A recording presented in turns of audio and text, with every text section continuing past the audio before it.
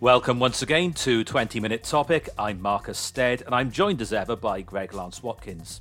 The word woke seems to be everywhere nowadays, and the woke agenda is doing enormous damage to freedom of speech and freedom of expression across Western society. Greg and I assess the causes and ask what can be done to see the restoration of common sense. Do stay with us. Greg, in the course of the last 3 or 4 years, we've seen the rise of the woke agenda. And for me, it started with the whole hipster culture thing that started to develop about 7 or 8 years ago.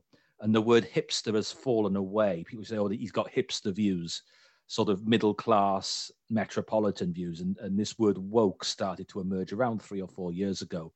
It's become more and more prevalent in the time since.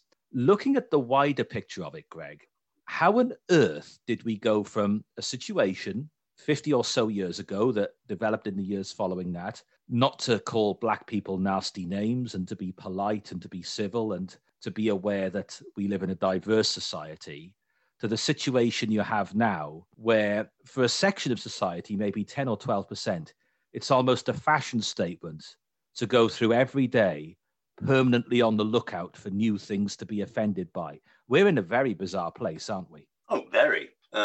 As some of the listeners may be aware, I'm a collector of antiquarian maps. And if you look at old maps of Africa, you have areas called Independent Kaffir Area. Now, the word Kaffir merely means non-believer, nothing more complex, exactly the same as Muslims use it when talking about Caucasians and call them kuffar. It's the same word. Now, for some extraordinary reason, Muslims are perfectly entitled to call Caucasians kuffar, and no one does a thing about it. However, try calling somebody a kafir, which means exactly the same thing. It is to an extent a derogatory term in both instances, i.e. people who are non-believers. But no, there's double standards. And when it comes to racism, there is absolutely no doubt that racism exists, particularly in the black community, where it is, as racism is founded, intertribal. The Kikuyu dominated the adjoining tribes. The Zulus dominated the adjoining tribes after the Zulus were formed by Shaka Zulu. They were Southern Swazis. But Greg, there's a point here, isn't there? Looking at the way things have gone before my lifetime and into my lifetime through my childhood in the 1980s and the 1990s, how on earth did we get from a situation where we say to people it is no longer socially acceptable to use derogatory language about black people, and it's no longer socially acceptable to shout rude words in the street and that sort of thing and put no blacks, no Irish outside a hotel. How did we go from that to the situation we now have where, look, it wasn't perfect, and I'm not saying racism still doesn't exist in society in many forms, and there was still work to be done. But to me, we, broadly speaking, we rubbed along pretty well. We were telling our children to judge people by the content of their character. There's good and bad in every community. How have we gone from that to this sort of very dangerous identity politics we're seeing now, which frankly, Greg, I think there's a very real danger that race relations in this country could be set back 50 years or more if we continue with the path we're on? Well, the behavior of BLM, they have been set back dramatically with the level of racism that is within BLM. But let's look at the cause of it. It is purely down to Marxism. Marxism has been underpinning the cult of racism for a very long time as a means of damaging Western civilization. Don't forget, Marxism instigated, founded, trained, and to some extent funded the BLM movement. And before that, the Black Panthers. And before that, the Weather Underground, all racist black organizations that were anti-white. Yes, there have been organizations that have been very vehemently anti-black. There have been black tribes that have made a fortune out of slavery, capturing adjoining tribes and selling them to traders. Right. This is a history lesson you're giving us now, and we're in danger of going off topic a little bit here because this wokeism is not purely about race. I am very concerned that we have gone from a situation when I was growing up where we were told you mustn't use these words anymore, just judge people by the content of their character. And sure enough, my school, my college, my university, you had black people, you had Asian people, and everyone rubbed along pretty well. I'm not saying it was perfect. I'm not saying there still isn't discrimination in society. There is. But we were rubbing along pretty well. And within another generation or two, that would have developed to the point where skin color was effectively irrelevant. But this wokeism. It goes beyond this. It's an obsession, I would say a fairly middle class obsession, actually, with identity politics. And it's something that's prevalent in university campuses nowadays. Right, let's move the discussion on away from race then to your lifetime. You were involved in the 1960s in a campaign to decriminalize homosexuality. And through the course of my lifetime, I've seen the age of consent reduced from 21 to 18 to 16.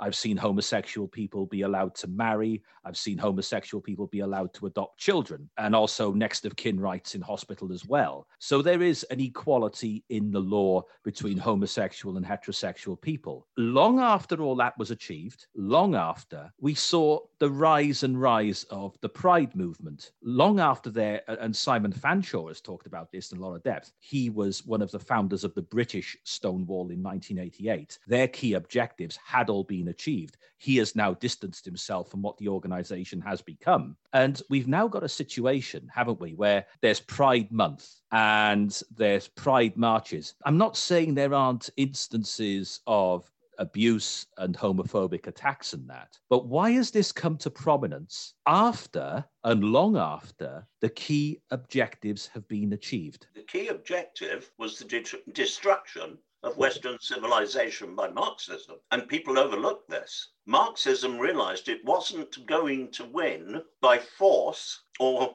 use of arms. And so it decided there was an alternate way that it could win by. And they left the battlefield during the 1914-18 war when they had hoped to be able to sweep across Europe. They went back to Russia to rethink and have a revolution. They had intended to be the winners and main beneficiary, should I say, of the First World War, and realized that they weren't going to achieve that. So they quit and organized the Russian Revolution. And after the First World War, it was commissioned by the communists, who commissioned a report from Frankfurt University Sociological Department as to why communism had not spread automatically across Europe, because it was such a good idea. And the report took several years to produce, and said because basically people didn't trust them. And little more, there was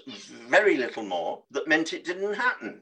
And so the then KGB bought Frankfurt University Sociological Department and called it the Frankfurt School, and set out to destabilize Western civilization. When it realized that Adolf Hitler was on the rise and had won in Germany, don't forget, he won against the communists. The street riots in Germany were between Hitler's Nazis and the communists for control of Germany.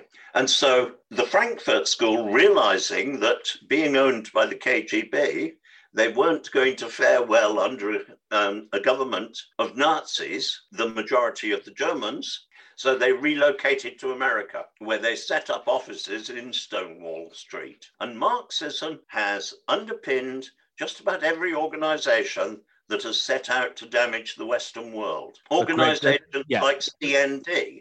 Yeah, but this Greg, is where woke comes in. CND was the beginning of noticeable woke. You didn't work for the nuclear industry. But Greg, there's something that happened, and I know we talked about this on the phone the other day, but for the benefit of listeners, Harry Pollitt, the British communist, towards the end of World War II, he gave a talk to young students in Cambridge, and he very likely did a similar one at Oxford, though no record of this can officially be confirmed, but he certainly did in Cambridge. And he said to the young students, the young communist students, don't bother selling the Daily Worker on street corners or anything like that. Get your degrees and infiltrate the institutions and reform them from within in Marxist ideology, the judiciary, the media, higher education, the police, the civil service, and so forth. And there's some evidence that that happened. And generation upon generation, regardless of whether we had a Conservative or a Labour government in this country, they had infiltrated the corridors of power, if you like, and the various tentacles of power. Fast forward to your late friend Christopher Booker in 1990, when he was sort of at a semi-informal interview, really, for taking on a job at the Sunday Telegraph with the then editor. And he was asked, where do you see Britain heading? And Christopher said in 1990, to a sub-Marxist fog. And that was at a time when Margaret Thatcher was still Prime Minister, which may have sounded like an extraordinary thing to say, but you had by then more than 40 years of, since Harry Pollard had made his statement. And here we are now, over 30 years since Christopher Booker said that over lunch.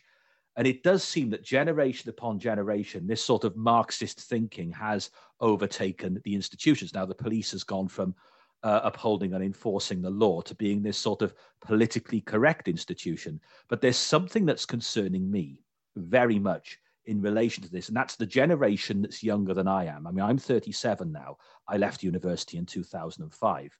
And whilst there was, yes, plenty of evidence at both student council level and student union level and in the academic level of Marxist influence, I think it's been taken on a notch now. Now, for me, the sort of Marxist influence I saw was through the tone of some of the lectures, and also, which I've blogged about, my efforts to get Peter Hitchens to come and debate the rights and wrongs of homosexuality at the university, even though the Gay and Lesbian Society, or the LGB Society as it was then known, were on my side and wanted him to come up and debate it. It was blocked at student council level. But as a Eurosceptic student on the right, I can only think of one instance where in the entire 3 years I was at the University of Liverpool where it got slightly unpleasant. For the most part, personal relations were fine. I think we've now reached a stage, Greg, with all too many students where you've got this far left mob. And if you're one step to the right of them, they denounce you as far right. If you're two steps to the right of them, you're denounced as a fascist. There's no nuance or debate with these people. Part of this woke agenda is this whole safe zones agenda we've got at universities where, I mean, I've read blog articles from some, actually, I consider to be fairly moderate speakers at universities, and they said they've left a room after a debate and they've seen students hugging each other in tears, not because they've been harmed in any way or didn't think they'd been harmed, but because they'd heard an opinion they don't agree with. But Greg, we are in very, very dangerous territory with this in terms of freedom of speech, being able to think, and the parameters of what it is permissible to say are becoming narrower and narrower with every year that passes, it seems to me.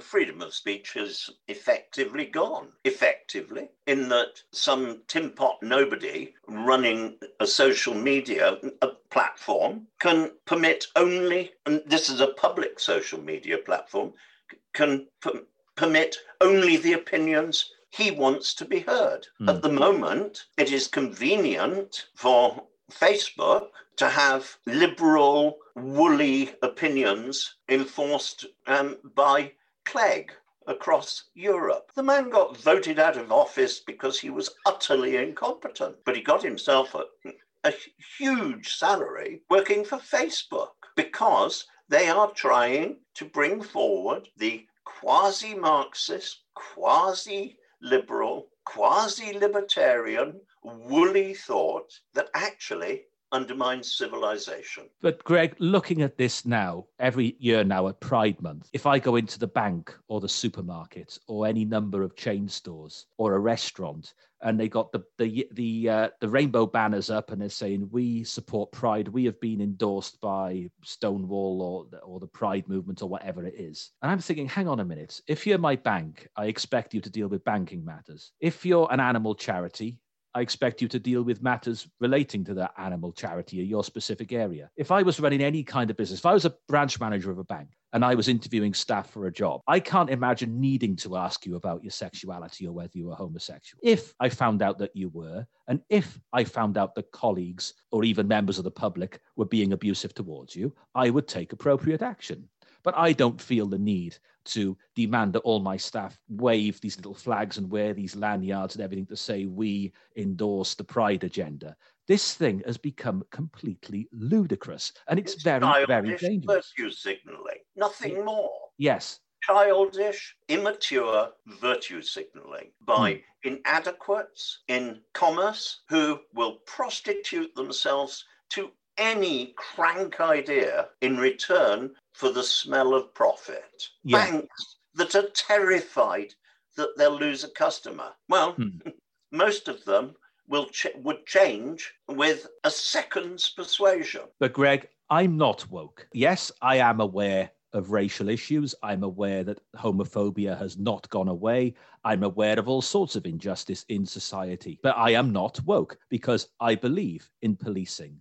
I believe in law and order. I believe in the armed forces. I believe in discipline. And this seems to be, when you extend this whole woke agenda and the Black Lives Matter agenda and everything like that, they want to break down the pillars of society that make a civilized society.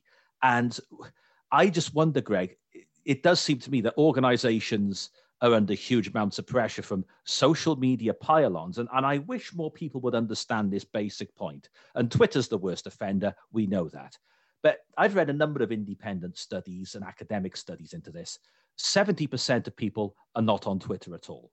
90% of people are not on Twitter very much. Of the remaining 10%, a lot of them are there to seek out entertainers and sports teams and musicians that they like and so forth.